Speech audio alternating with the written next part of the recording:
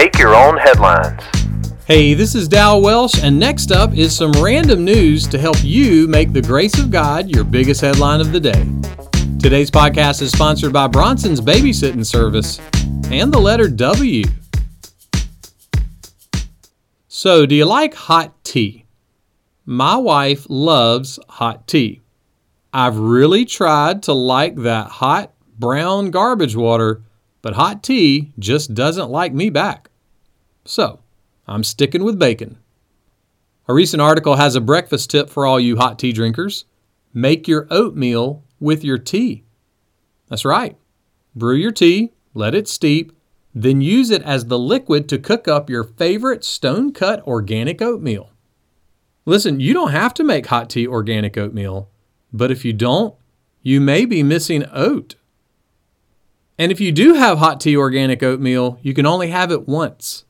It's oatmeal, not oatmeals. God had a message for the people, and he sent it through the prophet Isaiah. This was the message. Why do you spend your money for that which is not bread, and your labor for that which does not satisfy? You know, we all spend lots of time and money on lots of different things. But I mean, how many shoes and tools and He-Man collector mugs do you really need?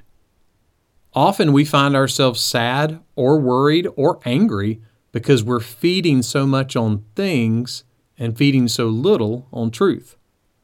Someone put it like this: God is inviting you to his piled high banquet table.